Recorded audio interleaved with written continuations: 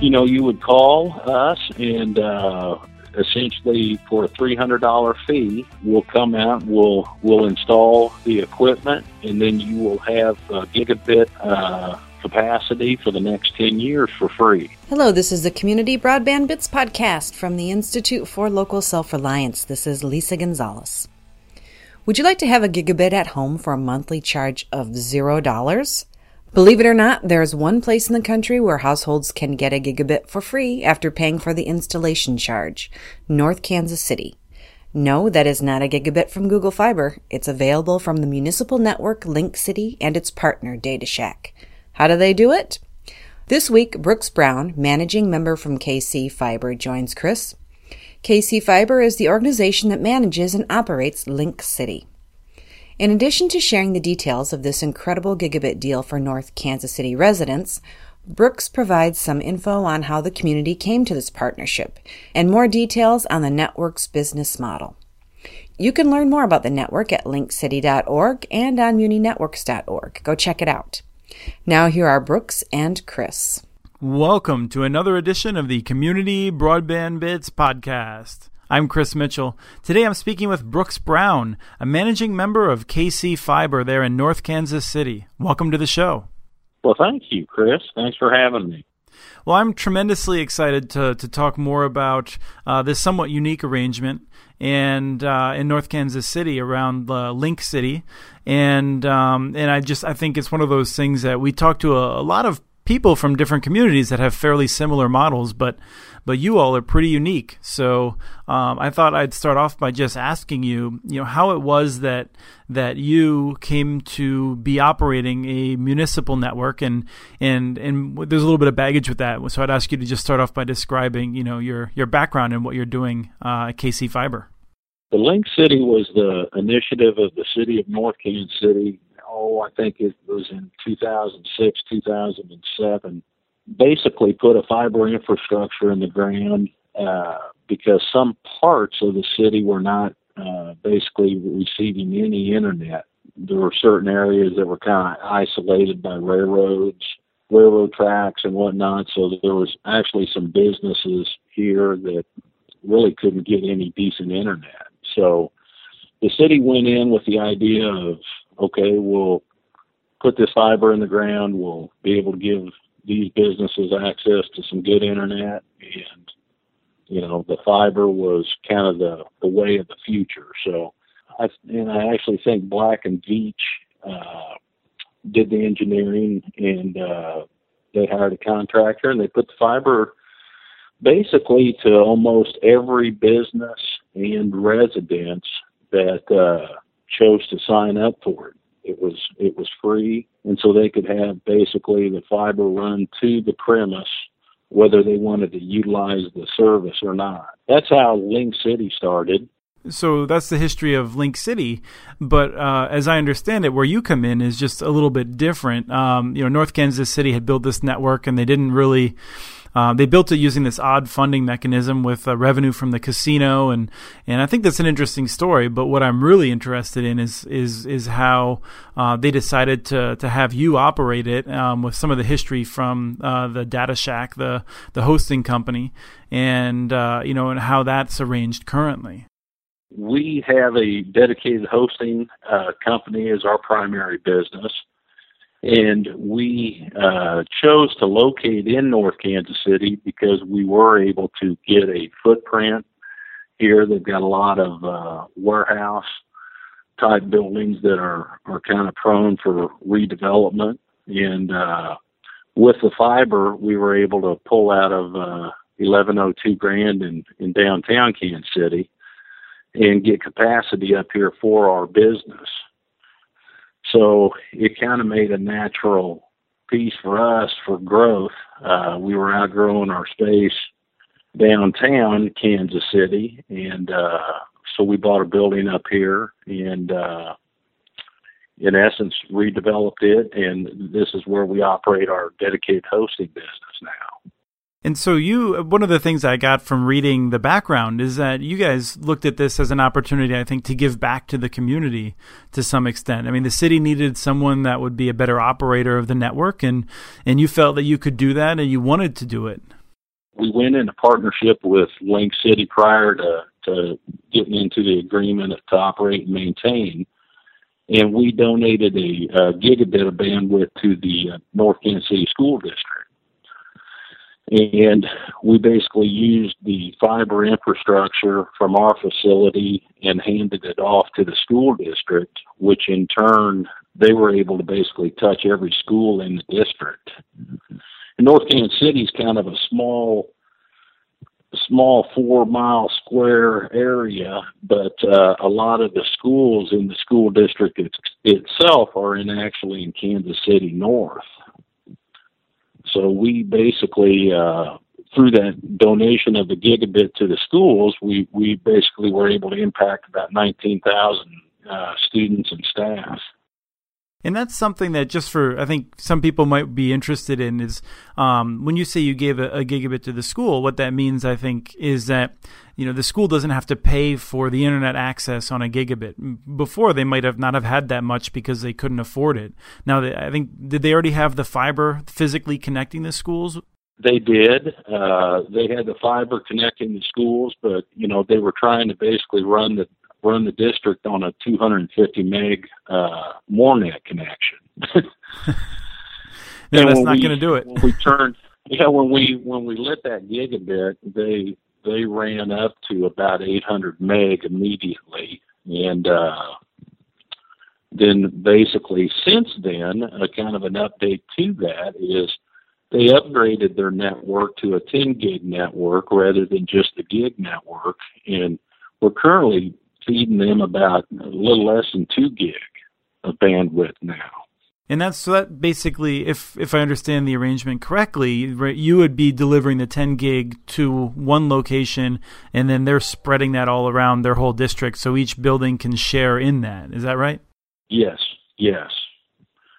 And basically, we don't just hit the one building, we hand off to them, and then they're able to hit every school, every high school, middle school, and elementary school, which enabled them to add, I think, additionally about 6,000 pieces of hardware this past year since they did their upgrade. So now every high school student has a laptop, every middle school student has a laptop, and I think the ratio at the elementary level is a laptop for every 3 or 4 students.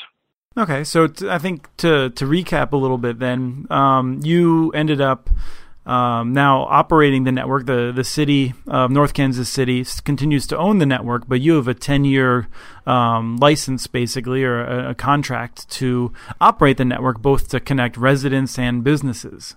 Yes.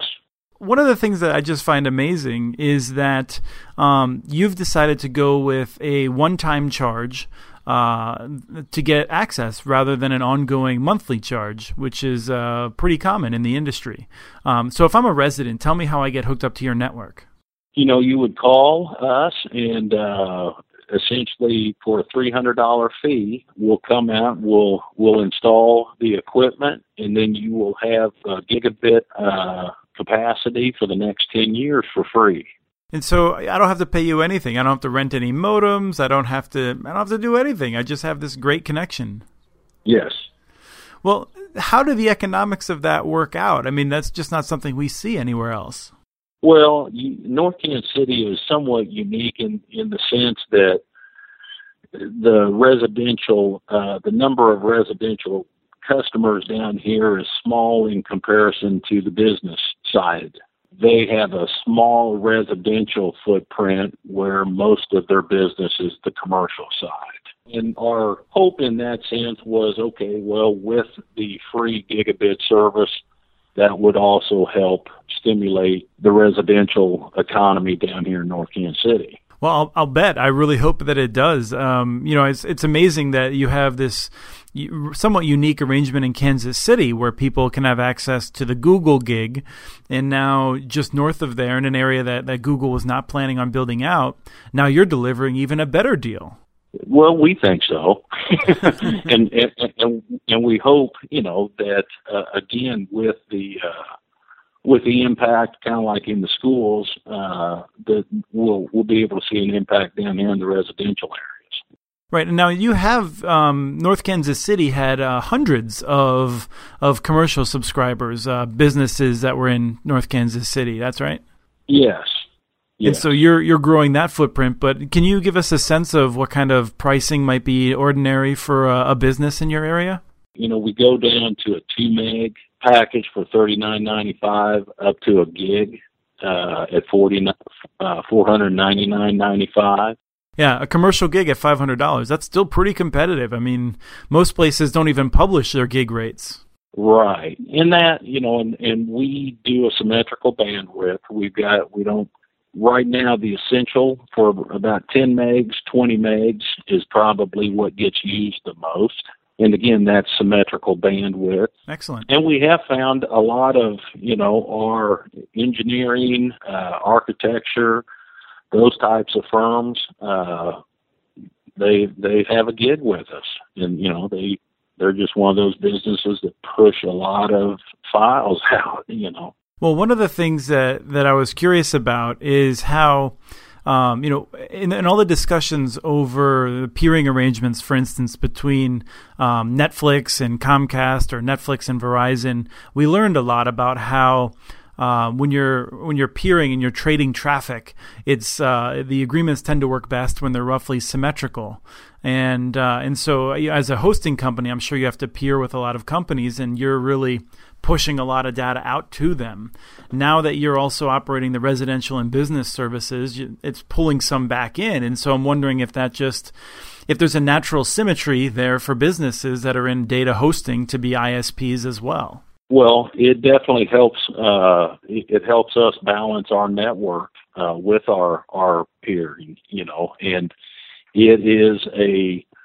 it's something we've got more traffic pushed out of our data center and than we have coming in. So, it does balance it. And so would you say that that's something that's unique? I mean, if there was a different company that was not in the hosting business that was trying to copy this arrangement of a free gigabit to the schools, a free, a one-time cost gigabit for residents, and this affordable pricing for the businesses, do you think that's something that anyone can do, or is it something that you have a unique advantage because of the data hosting background? I think it does give us an advantage in that sense because we already are using a tremendous amount of bandwidth that already is a part of our cost structure. On the Link City customer, for instance, is coming in where we're pushing out. It is an advantage for a hosting company to be in that position rather than somebody just going out and trying to create it, I think. Mm-hmm. Well, I want to finish up with a thought here, which is that I think it's somewhat unique, your partnership with North Kansas City, in that North Kansas City, the network had not broken even and was running at a loss. Now you're running it, and it seems like you've got some novel ideas, but you're sharing the benefits, the profits with the city as they move forward, and you've also taken liability away from the city in terms of future losses to a large extent. You want to maybe walk us through that a little bit? Yeah, that was one of the when the city put out an RFP, and one of their things was to sell the network, and the other was to look for someone to come in and operate and maintain. And I think, the advantage for the city is it's still, we basically, it's kind of like the Lamborghini, that they had a great fiber infrastructure in the ground. There just wasn't a lot of gasoline getting to it. Okay. So, with the bandwidth, with the capacity added to the network, we've the public library here, for instance, we also have set up on a gig. All the city offices are on a gig. There's a lot of advantage to the capacity in the network that just wasn't there before because, the city didn't have any reason to buy all that bandwidth just to turn around and give it away and lose more money. You have the fiber in the ground, but you don't have a lot of bandwidth to deliver these things, these various services. And, what do people do with a gigabit? Well, I think that's still in the early stages of people discovering, okay, this is what I can do with it. The school district's probably been the greatest impact because, now they're basically doing all their testing online, where 2 years ago that wasn't even possible for them. Right. And are you seeing any new businesses coming into the area because of this deal? We have, and we've seen some redevelopment because of it. And again, mainly at this point from like larger engineering companies. One comes to mind where, again, they redeveloped a kind of older type warehouse and made offices. And the city is the city of North Kansas City, aside from just having the fiber in the ground and all, is a great area in the context of we're literally right across the river from downtown Kansas City. So location it's a great location as well. Excellent. Is there anything else that we should know about North Kansas City before we end the interview? The gigabit piece and the fiber in the ground, I'm kind of hopeful to see what that means to this from an economic development standpoint in the next 5 years. It'll be interesting. Excellent. Well, we'll be checking in with you to keep our finger on the pulse of Link City. That sounds great, Chris. I appreciate you having me today. All right. Thank you so much. Don't forget to email us at podcast@muninetworks.org with your ideas for the show. Follow us on Twitter. Our handle is @CommunityNets. If you're a Facebook user, go to Community Broadband Networks and like our page. Thank you again to BKFM B-Side for their song, Raise Your Hands, licensed through Creative Commons, and thank you for listening.